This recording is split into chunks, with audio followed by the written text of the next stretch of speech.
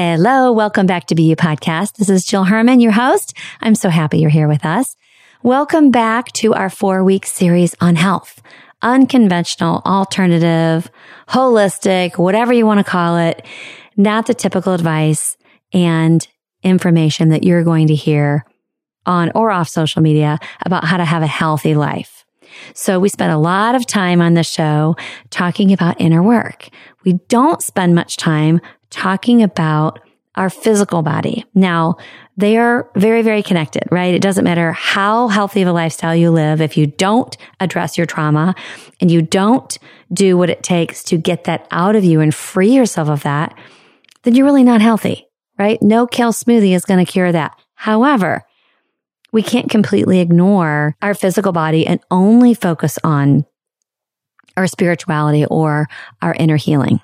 So this month is dedicated to both, but mostly focusing on the physical body. So last week you heard us speak with Dr. Lindsay Resch and Dr. Nick Truby. And today we're talking to Dr. Masghati, who happens to be my doctor. So I found her through Dr. Stillman, who's my functional medicine physician. And she is a functional medicine physician who spent years working as a gynecologist. So she's an expert in women's health and has specialized for the last 4 years in hormone regulation. She's brilliant. She speaks, at least 5-6 languages. She's lived all over the world.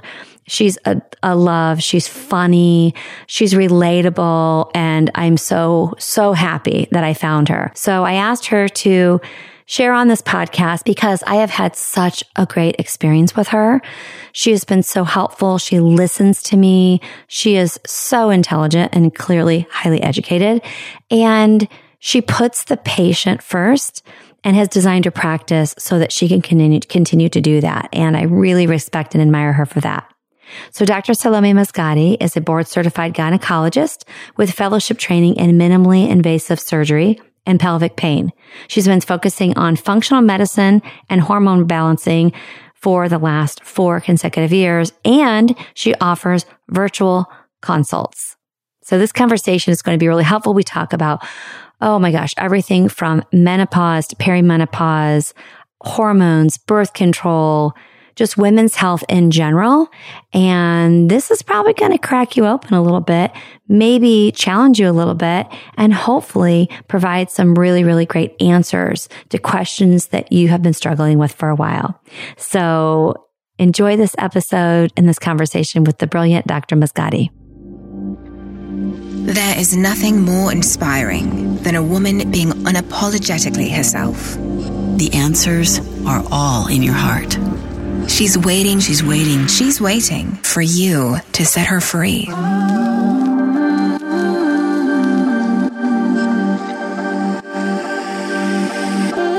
Welcome to Be You Podcast. I'm Jill Herman, and I am so glad you're here. I was broke, insecure, and craved approval. But with grit, hustle, and sacrifice, I still built a successful multi-million-dollar business. 10 years in, burnout, I slowed down and looked inward. In that silence, I discovered that the same level of success could have come to me with much less effort and so much more joy. That's when I threw out the expectations of the world and chose to unbecome every single thing I thought I was supposed to be. And the real me was uncaged. It was far from easy. And in this podcast, I'll offer my entire journey as a roadmap so that if you're ready, you can finally be you.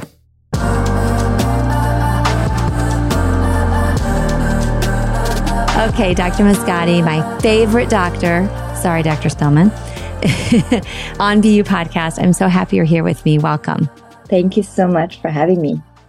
So as I shared with our audience, and I have actually mentioned it in a few other episodes, I found you through Dr. Stillman, who is my functional medicine primary physician.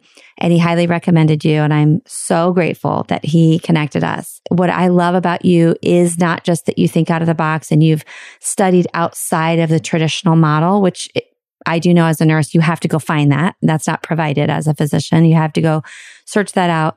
But I love mostly that you listen to your patient. So as your patient, I want to thank you for that. You listen to me. You trust my body and my body knowing and my intuition. and you really, really hold a really safe container as a doctor, which unfortunately isn't extremely common. So I want to acknowledge you for that. Thank you. And I mean, I just want to let her rip. I mean, you could just go on for hours and I would just sit back here and pop popcorn and listen. I mean, we are talking to primarily women. We have listeners all over the world, over 120 countries I've never even heard of. And, I really believe that they deserve to hear some of what you're about to share. So let's start with this. Let's actually talk about you for a minute. How did you get to this point where you are, and maybe you could even explain, what does it mean to be functional medicine? Some people use the word holistic. Let's start there. Yeah. The term functional medicine hasn't been really well defined, but it really describes physicians who, depending on whatever training they had, but we are, often MDs or DOs who are classically trained, can also involve, nurse practitioners or PAs or nutritionists or health coaches that wanted, to understand the body in different ways. And as a physician, we undergo very rigorous training with medical school and residency. And that's years of very, very standardized training with certain modules and exams. Everything is standardized. Everybody goes through the same training. It's very extensive. And beyond that, there is some education you can continue as a doctor. You go to conferences, you stay within your specialty, you can continue to educate yourself. But with functional medicine, it's a form of continuous education for doctors who want to look beyond just the traditional allopathic medicine. And they want to try to understand how the body functions as a whole. So how do the organ systems play a role within each other? So even though you might have your specialty, like I'm a women's health specialist, I'm a gynecologist, I still want to understand, how does your liver function? How do your hormones affect your heart? How does your thyroid function? What's brain health? What's the importance of bones for women? And then how does your gut health play a role with everything? How does your mental health play a role with everything? So it's kind of just connecting the dots, and you still go and you still function within the principles of medicine, the pathophysiology, the physiology, the biochemistry, but you just connect the dots in a different way. So it's not really reinventing the wheel. It's just looking at the things that we already learned in a different way with a different perspective. So I will tell you that it's shocking to hear you say that every physician doesn't already learn that way.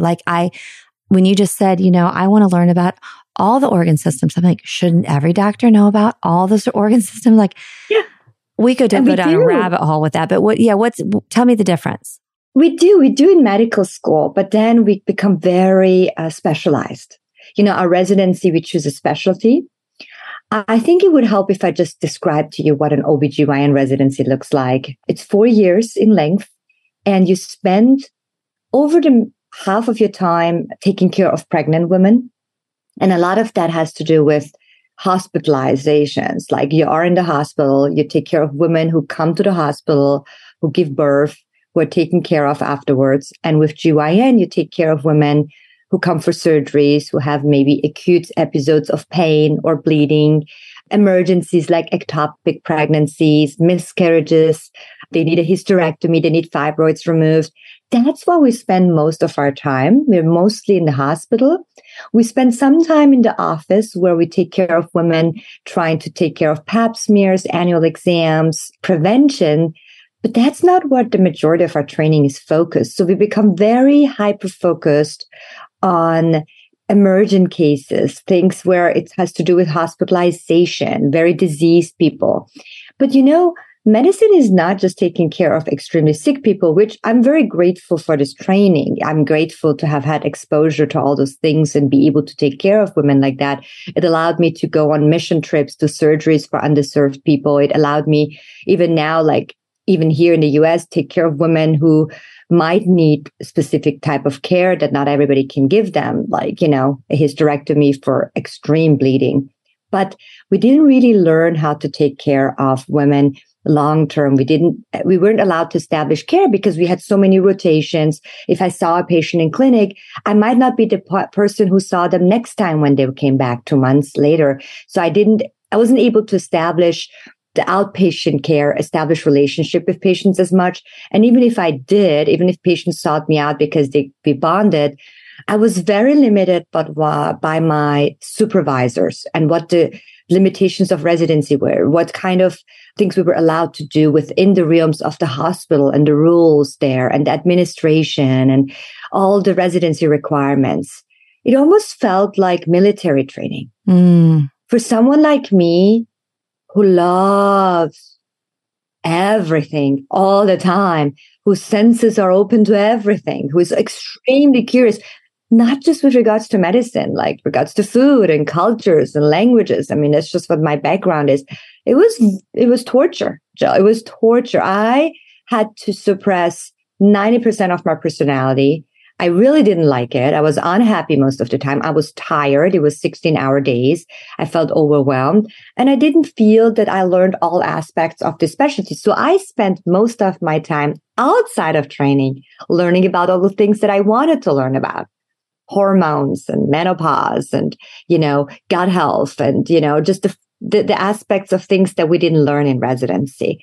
So I think I'm fortunate because I got all this incredible, intense training that a lot of other people don't get when they're not in undergo residency. But beyond that, I'm also able to learn a lot more. And my practice now is mostly focused on not the extremely sick people that need emergent care in the hospital, but mostly on prevention, quality of life, lifestyle, wellness, anti-aging, more things that just weren't the focus in our training. So, and really everybody is a little bit different. A lot of people might say they do functional medicine, but how they offer that differs from one person to another. I think you've noticed with me that I'm not someone who's just gonna, throw supplements at you. You can't just replace medication with supplements and call yourself a functional medicine doctor. Thank you for saying that. Because that's not the solution either, So I think, and I'm still learning, Jill, and I learn from every patient. I'll never forget our conversation when you came back from your specific trip and told me about your healing journey. And this is really important to me. I think I connect the best with women who actually want to take care of themselves first and who want to advocate for themselves, because it makes my job so much easier to just be there as a support, not someone who tells you what to do. That's just not naturally what I want to be. That's not the role I want to play. Now, if there's an emergency situation and your life is at risk and there are certain things that you don't know about, I'll tell you, this is what I would do. But overall, I think for long-term healing, I feel like it's really helpful and healing to move away from that authoritarian aspect of medicine that maybe 30, 40 years ago, someone with a white coat and a stethoscope would walk into a room, talk to the patient for 2 minutes, give them the results, not explain anything about those results, stamp them with a diagnosis, and they would be on their way. And there was not a lot of choice about what are your alternative treatments? What is informed consent? What does this mean? What does your labs mean? How can your body heal? So I feel like that's what I want to do. That's how I want to practice. And that is how you practice. And it's interesting as I hear you speak, because I've explained on this podcast the difference between a therapist, and I'm not knocking therapy. Some people think I am. I'm not. The difference between a therapist and a life coach. The difference is what you just described. A really good coach holds space, a really safe container. They can hold anything because they've gone through everything themselves. And they hold space for the client to discover on their own by just asking really great questions and observing. And yet that's what you do. And you just described the same thing. It's almost like we could insert traditional MD with the type of MD you are, which isn't necessarily every functional medicine doctor, right? As you said, but you hold a safe container, you ask great questions, you observe, and you let our body wisdom speak, and you listen to that. And that's really, it's so powerful. And I'm so glad you did mention about the throwing supplements. I didn't mean to interrupt you, but I was laughing because where I live in Indiana, there are some brilliant physicians, and they've been known for years as being cutting edge and they're functional medicine. And I'm like, all they're doing is having you buy $400 a month worth of supplements and saying it's holistic because it's not, pharmaceuticals from the pharmacy. And it's just another version of that. And they're not changing anything underneath that. And anyway, that's a whole different topic. But okay. And I heard you say too, it makes sense that you said that in medical school, of course, you get all the education on all the organ systems, how everything functions, but then you get so specialized in your specialty and then you forget that. So I told you I was an RN for, 15 years or something. And that was my biggest frustration is that I would be taking care of a patient and the doctors, first of all, are so busy and overwhelmed and stressed, but they're also not speaking to each other. And there's no one in the middle saying, hold on a second. You're saying this about her heart. You're saying this about this. No one's talking to each other. And there are 18 different solutions. They'd even come into the hospital and change each other's orders, And so like the nurse becomes the referee. But anyway, I get what you're saying. And that's not an intentional thing on their part, but they do get such tunnel vision. They can only see through the eyes. Most people don't even know that OBGYNs are primarily surgeons. I said that to a friend and she's like, why would you say that? I said, because they are. And it's not bad and wrong, but they're surgeons. They mostly operate. So you've helped me, and this is what we'll talk about now, in the areas that you said that are not, they may feel acute, but they're not emergent. And they are, hot flashes or menopause, weight gain, different symptoms that we don't know how to tackle. No doctor is giving us a straight answer about it. And it's not life-threatening, but it feels debilitating. It feels like it has turned your life upside down. And then you come in and say, hold on, let's pause. Let's pump the brakes a little bit. Let's go back to what are you eating? How much are you moving? Let's talk about hormones. You're helping me detox my liver. I've heard that for years, Dr. Masghati. I didn't even really know how to do that. So let's start there let's talk to many of our listeners are, I would say, approaching menopause or in menopause. Many are not, but it applies. They're all going to get there at some point. So if you're listening and you're in your 20s or 30s, this is going to affect you or it's affecting your sister, your aunt, or your mother. Let's start there with perimenopause and menopause. What do you wish every woman knew that she might not be hearing from her doctor? It is not normal to suffer. It is not normal to have painful, heavy periods. It is not normal to have pain with intercourse. It is not normal to feel depressed or have no desire at all, no libido. I hear that often from a woman where they undergo menopause and they feel like it's part of the challenge in life is to also go through these hot flashes and suffer through them. And it just shows how strong they are being able to, to go through that. And I'm not even saying that you have to go through it and necessarily just use hormones. But please don't normalize the suffering, the lack of sleep, the feeling ashamed that you're, sweating in front of everybody and soaking through your clothes and it affects you in every aspect of your life. Let's say, yes, it is natural for our bodies to change. It is normal to age. So that I all agree with. But I don't find suffering needs to be normalized. I think there are many ways you can address it. I think you can definitely work on it from a spiritual perspective. You can address it from a trauma perspective. You can address it from a stress perspective, mindfulness, how to calm down your sympathetic nervous system. You can address it through breathing, your diet, your lifestyle. But if you feel like you're addressing everything in a natural way and you still need help, don't be scared of hormones. Yes, our bodies naturally change and we used to, for thousands of years, just not live as long past, childbearing age. And life expectancy for women and men wasn't as high. Men were constantly engaged in war, and women back, famine and hunger and poverty. For the majority of people, living past 50 was a luxury. And it's only in the last 150 years that we live longer. And now menopause is becoming more of an issue because we might have women who undergo their menarche or periods earlier. So we might also have women with earlier menopause. We have more offenders to our health than ever before, like chemical toxins and stressors and the modern lifestyle. But women live 30, 40, 50 years past that menopause. So let's help them feel the best they can.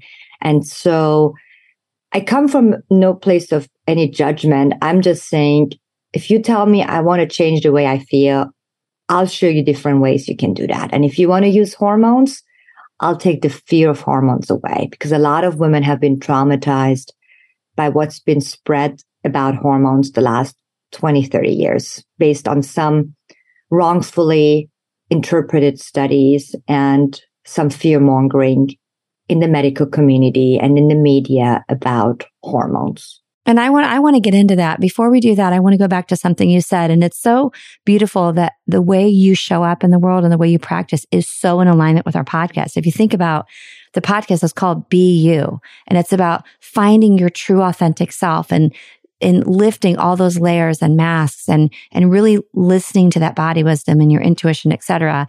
And I love that that's how you live and that's how you teach and that's how you practice. It's a perfect fit. When you were talking about the suffering, I've talked about that many times on this show about, I actually had an episode called Sadness Over Suffering, about how I would choose to suffer. I felt like suffering was a badge of honor, and also it was my duty, and I didn't know how to not be a martyr. So it was part of my identity, and a lot of women live that way, sadly.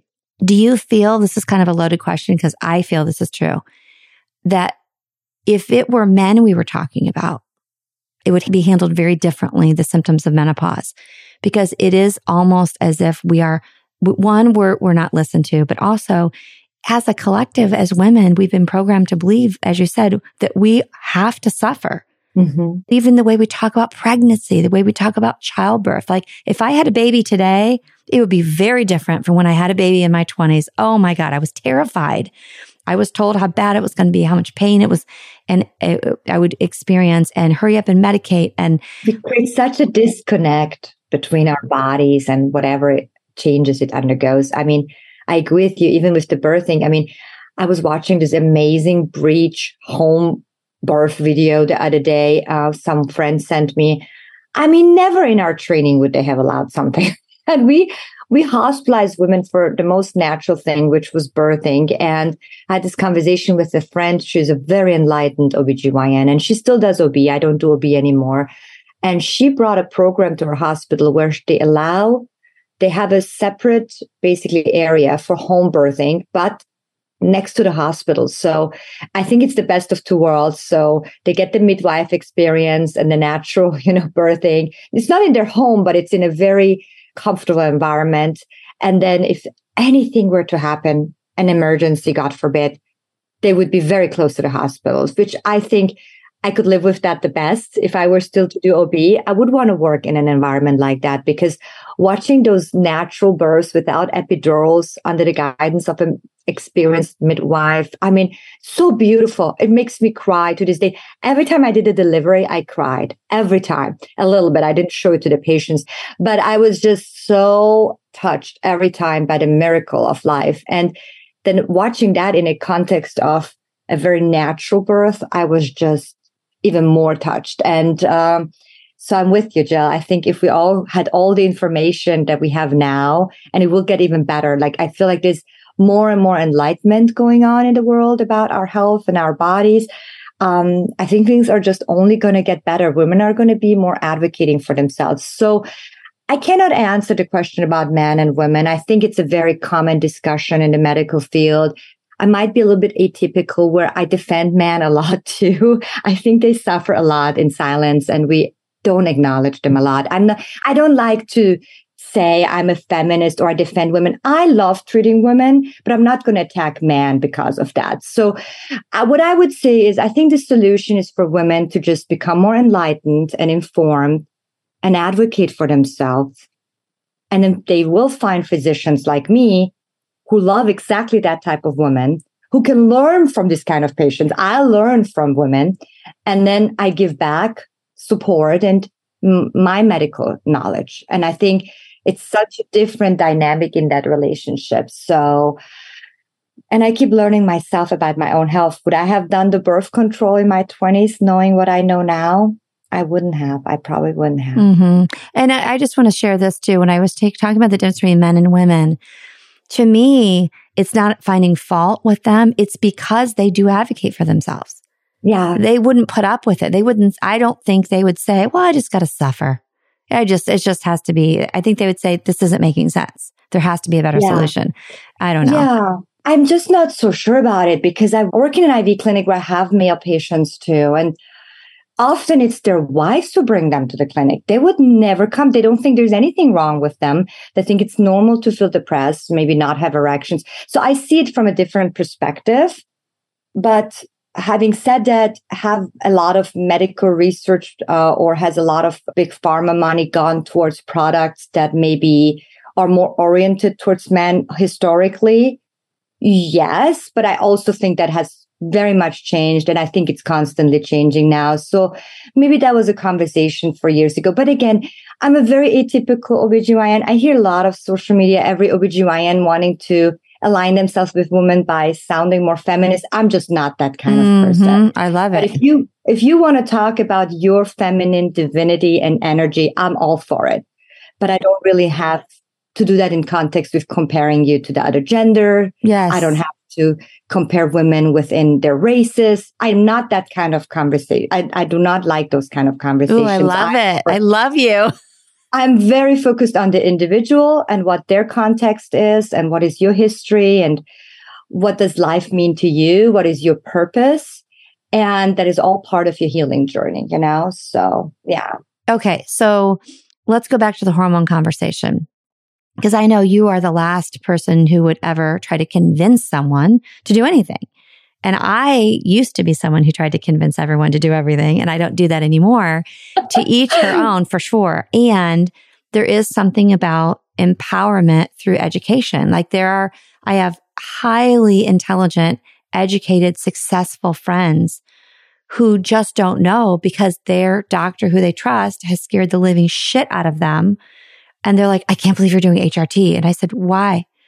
Because you're going to get breast cancer. I said, who told you that? Where did you get that information? So would you just enlighten us on the truth about hormone replacement?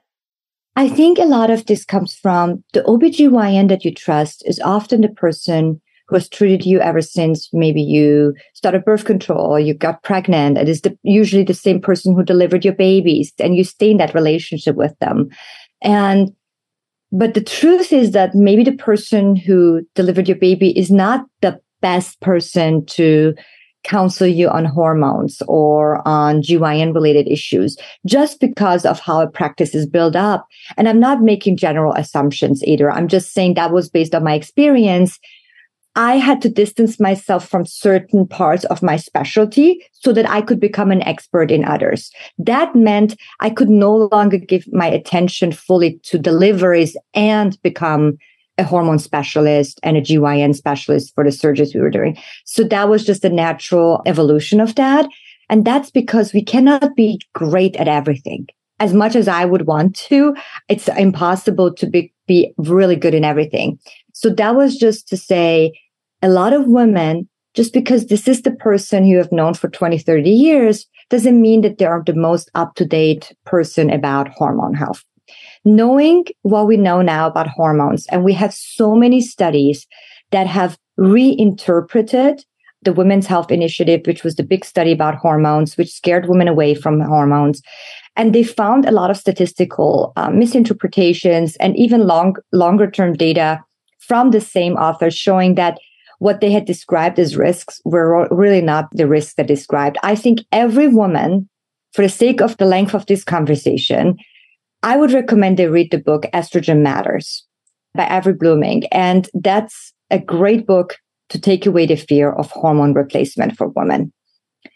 What it says is it looks at all this data and it makes the right interpretation.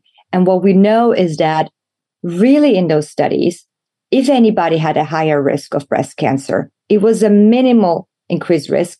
And we know that control group of the women who had higher risk was a group that had generally lower than average risk. So it made the higher risk statistically look higher. It was basically hyped up, hyperinflated.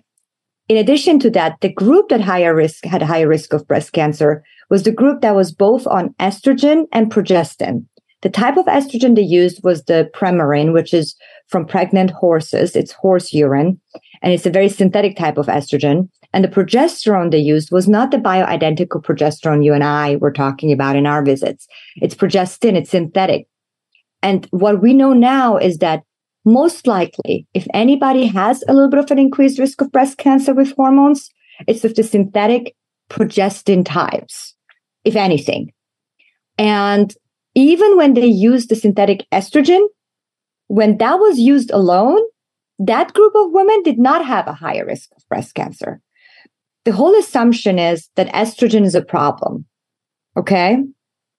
But here's what I would like to explain to your listeners. Every woman, breast cancer or not, has estrogen receptors in breast cells. The estrogen receptor being positive on a breast cancer biopsy doesn't mean that the estrogen caused that cancer. It's just a feature, like it's just a characteristic of that cancer cell. It's just like you and I having brown hair, okay? That doesn't mean it's our brown hair that caused our eyes to be brown. Like I'm just using an example. It's just a feature. And whether you use that feature to target cancer treatment doesn't mean that that was the cause of the cancer. So it's just something that you can use in cancer therapy to address those cancer cells because they have those characteristics. And in fact, we know that women who are estrogen receptor positive have better outcomes, better survival rates, because it means that cancer cell hasn't changed too much from its original characteristics. It still has that receptor, meaning it still looks very much like a normal breast cell. The more it mutates, the more it loses that estrogen receptor, the worse that cancer is, the worse it behaves, the more malignant it is. So the estrogen receptor positivity cannot be called a cause. It's just a characteristic.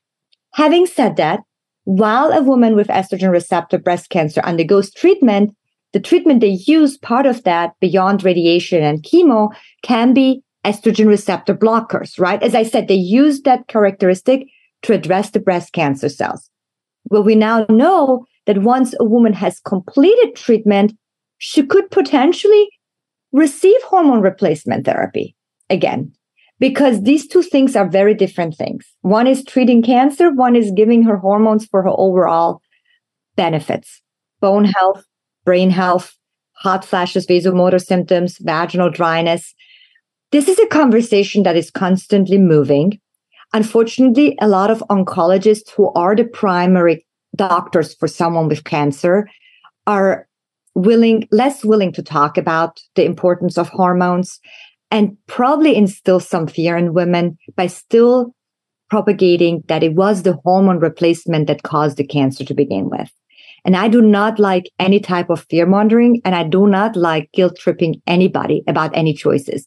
Even, for example, if I know that oral birth control pills can increase the risk of blood clot, if someone comes to me with a blood clot, I'm not going to make them feel guilty about having been on birth control, because you had to make choices. And everything, even getting into your car and driving to work, is a risk. I'm not going to make you feel guilty about your choices, first of all.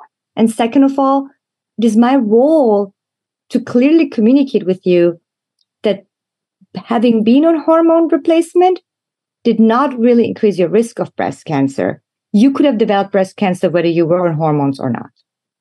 You should never fearmonger women. But if you are on hormones and you develop cancer, you actually have a higher survival rate, lower mortality, because you're overall healthier. Thank you for saying that. Okay, so here's my question. So I get some of this information coming from oncologists. It makes sense. But why are so many highly intelligent, clearly, board certified, legitimate gynecologists out there saying that women should not be on hormone replacement? Because the group that I was going to, remember I came to you, I was going to a group and well, we can go down that path in a minute. But as far as the HRT, you wanted me to have something done. And I could only find one gynecologist out of a group of like 40 who would even see me because I'm on HRT. It was like I was flagged. And I was like, what the hell? So what is the reason? Why do you think that they're so against it? It's just hard to us in residency. It's a lot of fear mongering. We're not educated enough about hormones. It's not a priority. And all we talk about is that one study with the negative side effects. The exams reiterate the same fears. And then with oncologists, I don't want to sound negative, but I find oncologists are sometimes some of the most broken people sometimes. Maybe it has to do with the fact that they deal with very sick people and they feel very overwhelmed and you feel out of control. But it doesn't matter how much I will feel out of control. I try to stay positive about the fact that if one person's life goes a certain way, doesn't mean the next patient is going to fall into the same category, and staying individualized and not to fearmonger people. I think doctors, we have limitations in our communication style with patients. We have very limited amount of time with them. We're under a lot of pressure from the hospital systems, from the insurances. We have very, very little time to talk to patients. And then we see a lot of patients in a day. It feels very like you feel burned out. And so now you have a patient who's more complicated and who's asking questions. It's much easier to make them feel guilty about their choices than to spend an extra half an hour and enlighten them. It's just what it is. The truth is, a lot of physicians are burned out. They have the lack of education for hormones. We are not taught in residency how to treat women in menopause. And it's only doctors who go beyond their education and learn about hormones on their own that's going to be able to help you. And Jill, that's probably going to be people you're going to find outside of your regular OBGYN office. It's just going to be people you see as menopause specialists, and you can find them virtually. You find them sometimes locally, but you can also nowadays find people virtually. And as long as I don't have to do your pap smear, there's no reason I can't help you virtually with your hormones, Oh yeah. And that's what you've done with me. I mean, I'm such a fan of that system of being able to speak to you. You have much more time to talk. You have time to listen. You're not stressed and pressured, right? You don't have all those circumstances causing you to behave the way, sadly, many doctors do.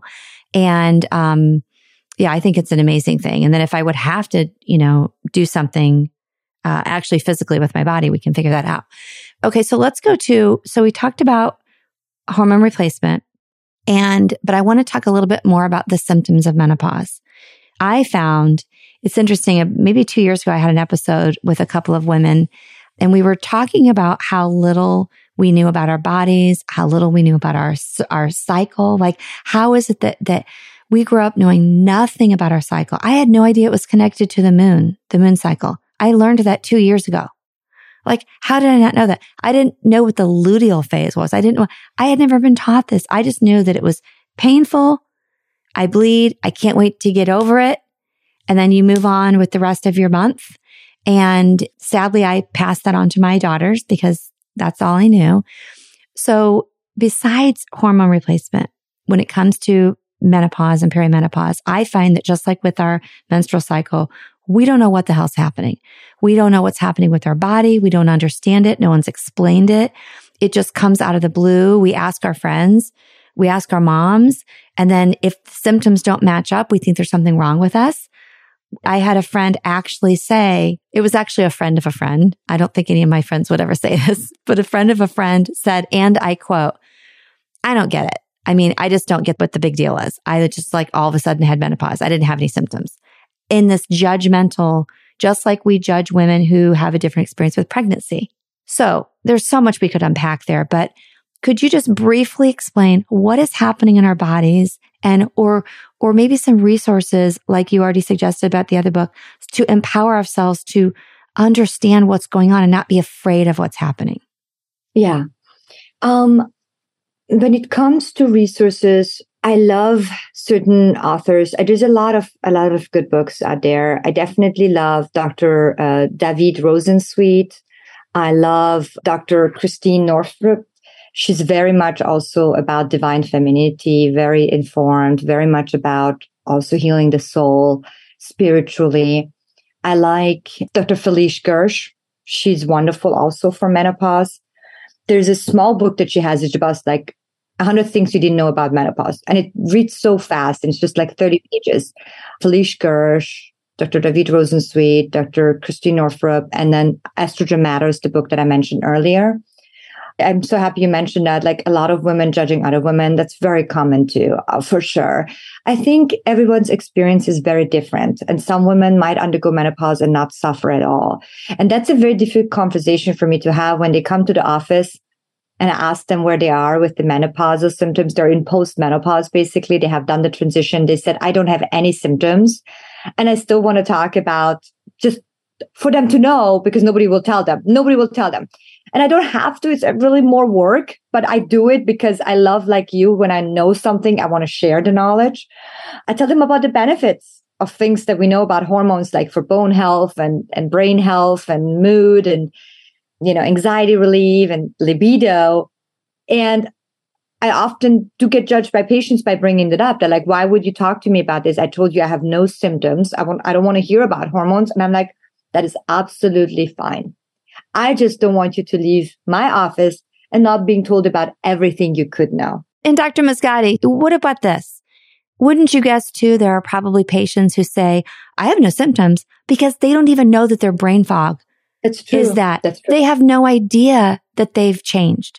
They don't have hot flashes. They don't have night sweats. They haven't gained weight. But maybe if they would listen, they would say, oh shit, maybe that's why I don't want to have sex as often. Maybe that's why I feel a little depressed. 100%. But you don't get them to listen with one visit. You can just open the conversation a little bit. If they're curious, they might want to listen. But often what happens with women is, and that's why I think friendships are so important and women are supporting other women, because the women that I find the easiest to talk to are the ones who have already heard a lot of good things about hormones when they come to my practice, and they don't have that negative assumption.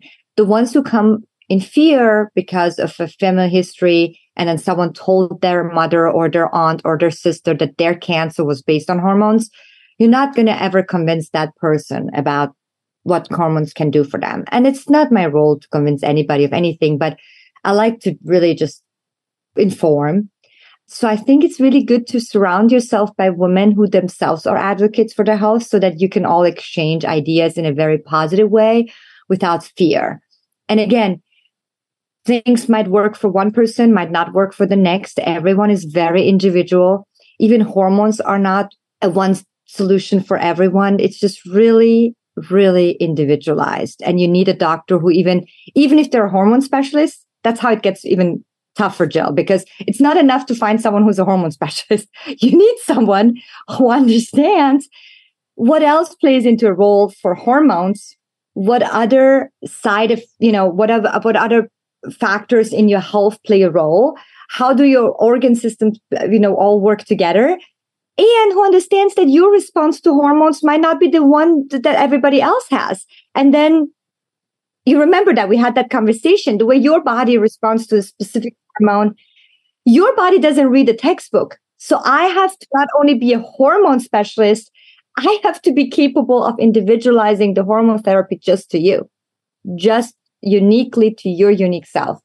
And so I think it's difficult. I think as a physician, it's challenging, but it also makes it super exciting, because that's how it never gets dull. It never gets boring. Every single person is different. Every single person. And I love that. I really do. So when you have someone with hot flashes, it's important to understand the whole context, right? You can give someone hormones, but if you don't understand that there might be underlying also stressors that are contributing, their environment, if they don't work on other things, like what are their relationships in life, what's their relationship to themselves, are there any stress resilience mechanisms they're using, like breathing techniques, meditation, are they working on calming down their sympathetic nervous system? Hormones can only do so much. Hormones are big messenger molecules that can override other body functions, but you still want to support the body in every way and not just have the big molecules take over. You want to also understand, you have to address your lifestyle, the diet that you're having. Are you exposing yourself to enough sunlight? Are you using the benefits of detoxing yourself with, castor oil packs and sauna and breathing, because breathing is one way of detoxing and excreting chemicals out of you, and calming down your nervous system and working on your relationships and maybe doing trauma therapy and maybe doing, certain exercises, moving your body. So I think that's super important whenever someone undergoes a transition, to include all aspects of health into that. So I agree with you. And I think that supporting all body systems, understanding that if I start you on a hormone, I'm going to be a little bit more specific. It's your liver and your gut have to process those hormones. And then your cell membrane has to take up those hormones. So if your cell membranes are not communicating because your certain nutrients are deficient or certain balances between your fatty acids are off, omega-3s, omega-6s, saturated fats, if your amino acid status is low, you're not eating enough protein, you don't make enough building blocks to make those hormones and make receptors for those hormones to even welcome them into your cells, even though I'm giving them your hormones. If your liver is not functioning, if your liver is very burdened by other toxins, someone has heavy metals, has breast implants, has mold, has, other things going on, you want to help support that liver because now you're adding on hormones and it's going to make that liver work harder. So you have to understand that. Or the gut, if your gut flora is off and you have certain enzymes upregulated, they are not helpful then with making sure you clear those hormones out of your body. They will catch those hormones, bring them back into the body, and now you become hormone dominant. Certain things can happen. So you understand? So just starting someone on hormones is not enough. You got to understand the nutrient status, the liver, the gut. How are those cells communicating with each other? That's where when you do hormones and you understand functional medicine and you understand the primary physiologic changes in the body, then you stand out even more. Me and Dr. Stillman had the same mentor, Dr. Beck, who was very much about, you got to get the basics right first, and so, and hormones are an additional help, but they're not going to replace basic lifestyle changes. Mm-hmm. Yeah. And we have found that with me, that I had this beautifully positive, and I've talked about it on the show, response to the hormones. I told you that with the progesterone, I just want to slather my whole body in it. Like I crave it. Like right now, I need to call in the pharmacy to have it replenished. And I forgot to do it yesterday. And I was like, oh God, as soon as I'm done with the call with her, it's like my crack. I have to call them because I literally want to drink it. I want to put it all over my body. I love how I feel with the progesterone. And with the testosterone, all of it. I love. So I'm on estrogen, progesterone, and testosterone, and I love it. But as I have shared with you, I was still having these breakthrough hot flashes.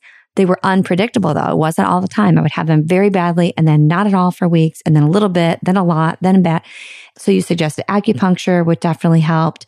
I pulled back on the acupuncture and have had no issues with hot flashes for a month now. And then I just started the castor oil. So let's talk about that because that's something that I feel that most people are not doing. They have no idea how helpful it is. I went down the rabbit hole of castor oil and I was like, why have I not been doing this? Why did you tell me to do castor oil? For the reason of helping you support your liver. So that if you have other toxins in your body that you're fighting with, which you explained to me that you believe based on your history you have, and I'm not going to question that. I believe that. I believe that after implants are removed, your body has to take a long time to heal from certain things. And I think, and even if you didn't have that, the castor oil packs are just a wonderful way to help your liver get support. And another thing that I really love is sauna. Sauna is a really easy way to get that. Okay. So going back to the castor oil though, what else does it do? Because I feel like there are so many health benefits that we don't even know about. With castor oil. Maybe just tell the listeners. The castor oil itself has so many healing properties. So, for example, I can use it for just supporting the thyroid. You can place the castor oil packs over the thyroid. You can place it over breasts if you have inflamed breasts because you have fibrocystic breasts or dense breasts. That's a sign of inflammation in your breast. You can place castor oil packs over your breasts. You can place castor oil packs over fibroids. If you have uterine fibroids, you can place it over your pelvis.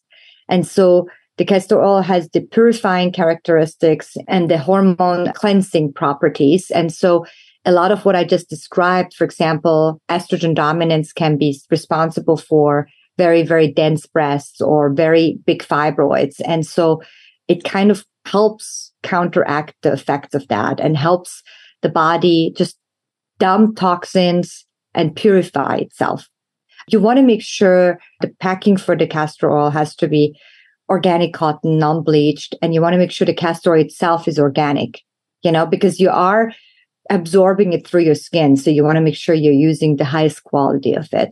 One company that has really made itself a really good name and seems to have good quality products is called Queen of Thrones. There might be other companies out there. I think the creator, has just done a really good job, also spreading the word. And so that's probably the only brand currently that I'm recommending, because I'm not aware of all the different ones that might be equally good. But yeah, it's just those healing properties. Castor oil is not something new. I mean, the old Egyptians used castor oil to grow hair and make their eyelashes grow faster. I mean, it's just very nutrient dense and healing, It's almost like a chameleon in what it can do. It can help things grow in nutrient wise, and it can help things detox. So it has multiple properties. I'm not a specialist on it, but I do know it really helps the liver detoxification for sure. Mm-hmm. Okay. So I've been doing it a few weeks now, and I'm just going to keep doing it. You said 3 to 4 times a week is super helpful. And I did go down a rabbit hole and I was learning about it, and I was shocked at all the benefits. It even said it helps gut health. So when I was a kid in the 70s, okay, when we would watch television in the 70s, it was very known, like on the Little Rascals and some of these black and white shows we used to watch, that the mom would take a tablespoon of castor oil and the kids would all scrunch up their face and they'd make them have a tablespoon of castor oil. That's how I knew what castor oil was. So when you were telling me to put it on my belly, I was like, why am I putting it on the outside of my body? Yeah, you can also consume it internally. That's really interesting. Well, I mean, it has just anti-inflammatory properties. Yes, and they said it kept them from being sick. It said incredible. That it was known to, and I know you're going to go, now you're going to go to research it. I'm definitely going to research the internal use more. Yeah. But when I asked my mother about it, who's in her 80s, and she said, oh yeah, we always had a teaspoon of castor oil every day. It kept us from being sick. And doesn't it also help with bowel movements? I think internal use, I've heard of it for bowel movements, but yeah, I'll definitely research it more. I love the use for the hormone health in terms of the external use for the balancing with that. And then another thing I love is the sauna. As I said, the sauna, infrared sauna is the best way for deep tissue healing and detoxification. Often, a lot of the symptoms overlap where hormones change, but also there can be other reasons for those symptoms, like weight gain, right? So simultaneously, as your thyroid slows down and your estrogen progesterone balance is off and your testosterone decreases, you also have just more toxin overload overall, because you're in your 4th or 5th decade of life. So you have accumulated more toxins. Our lives are more toxic now. And so you have a lot of symptoms overlap between those. And so I think that just by supporting your cells to detox those toxins, they can deal better with whatever hormones you're throwing at them. But a cell that's completely saturated, mitochondria that are completely sluggish, your liver is completely congested, your gut is unhealthy. Now you throw hormones in a very unhealthy terrain, in an unhealthy body. It's not going to do the same things. You're going to have extreme reactions. You're going to have mast cell activity. You're going to have bloating. You're going to feel you're overgrowing candida now. And all of those things can happen with hormones, right? And you feel like you're swelling up. You're feeling your weight gain is getting worse. So hormones only work to a certain extent, but we have to clean up our terrain and our bodies to be fully healthy recipients of those hormones. Because as I said, they're very big signaling molecules that can override some of the things that are missing. But over time, you won't be able to compensate for missing nutrients. Like if your sodium potassium ratio is off, or if you're lacking magnesium and you are vitamin D deficient, but then now you're throwing hormones into the body, you're still not going to make up for those nutrient deficiencies, and they can only get worse. And then you're lacking things to make hormones communicate the efficient way. And so they're not going to have the same effect. That's why one woman might feel great with hormones and the next doesn't. And it's because that's our bioindividuality. That's our terrain. That's how our body is going to receive things. And so the hormone is one tool in the toolbox. It's not going to explain everything. It's not going to heal anything by itself.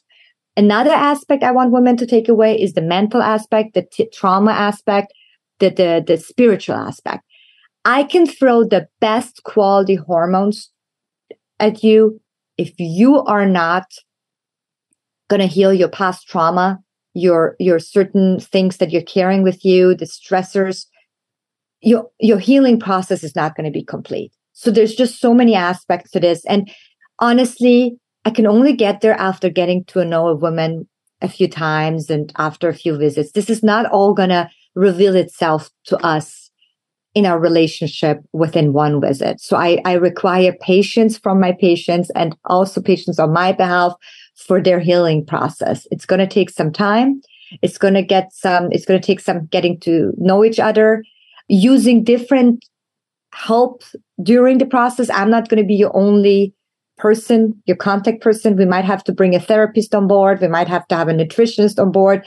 We might have to get you a trainer, a personal trainer who shows you how to train your muscles. There's just so many aspects to that. But I'll be there to guide you. I'll be there to counsel you. I'll be your second opinion. If you have a regular OBGYN and just want to have a second opinion, I'll be all those roles. I do not have to be put in a box.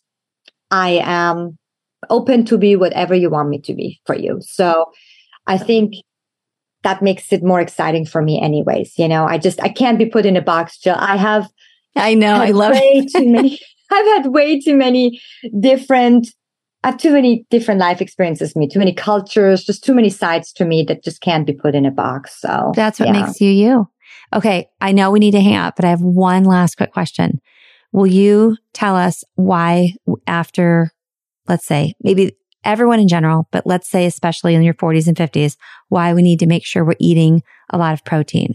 It's something that I had never heard of until I started working with you and Dr. Stillman. And I think it's just becoming a lot more widespread knowledge now, which wasn't a few years ago. Sarcopenia or loss of muscle is one of the biggest risk factors for injuries and higher mortality in women. And so it's important for our bone health to have good muscle. It's important for our brain health to have muscle. We know there's a muscle-brain communication.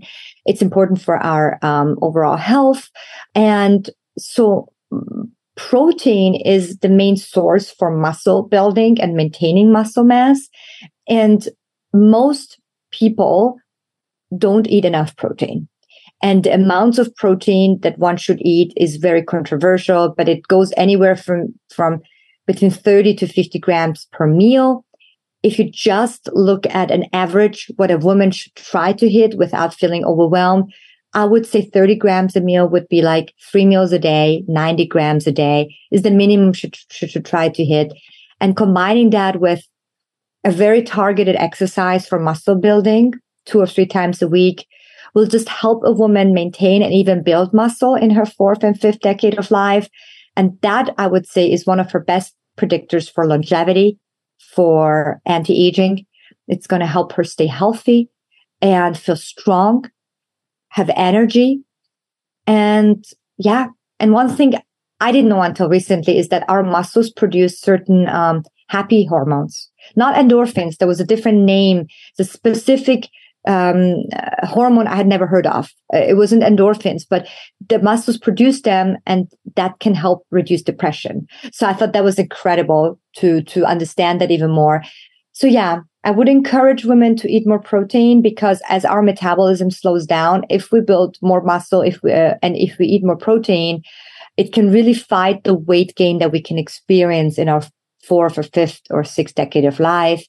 And it can help support, maintain also hormone health, because protein is the building block for a lot of receptors and cellular mechanisms in our body. So definitely eat enough protein. I'm glad you mentioned the amount, because I think most women are where I was. You know, I was under eating in general, but also I had no idea how protein deficient I was. I mean, I started counting and I was at like 30 to 40 grams a day. Yeah. I had no idea. I had no idea. Yeah. I'm like, oh, I'm eating vegetables. I'm doing okay. I have a little chicken here and there. And when I increased my protein, I felt like a completely different person. I'm still not where I really would like to be because I'm not moving my body enough. But anyway, I'll get there. But I will just want to say to the listener, it makes a big difference to count, be aware of it, and then try to get to that at least, 30 every meal. So let's say 90 grams. It makes a big difference. Just know that even if you don't move, just eating high protein diet has been associated with changed body composition. Just eating protein without moving has changed body composition for people. So meaning less body fat and more muscle mass. Yes, I should have clarified. Sorry. What I mean is since I'm not moving enough, I'm not hungry enough to eat that much protein. It's harder for me because I've been in a slump for a couple of months. And I have to add that a lot of people later in life, their stomach acidity goes down. And so they don't break protein down as well. And maybe they have changes to their gut health.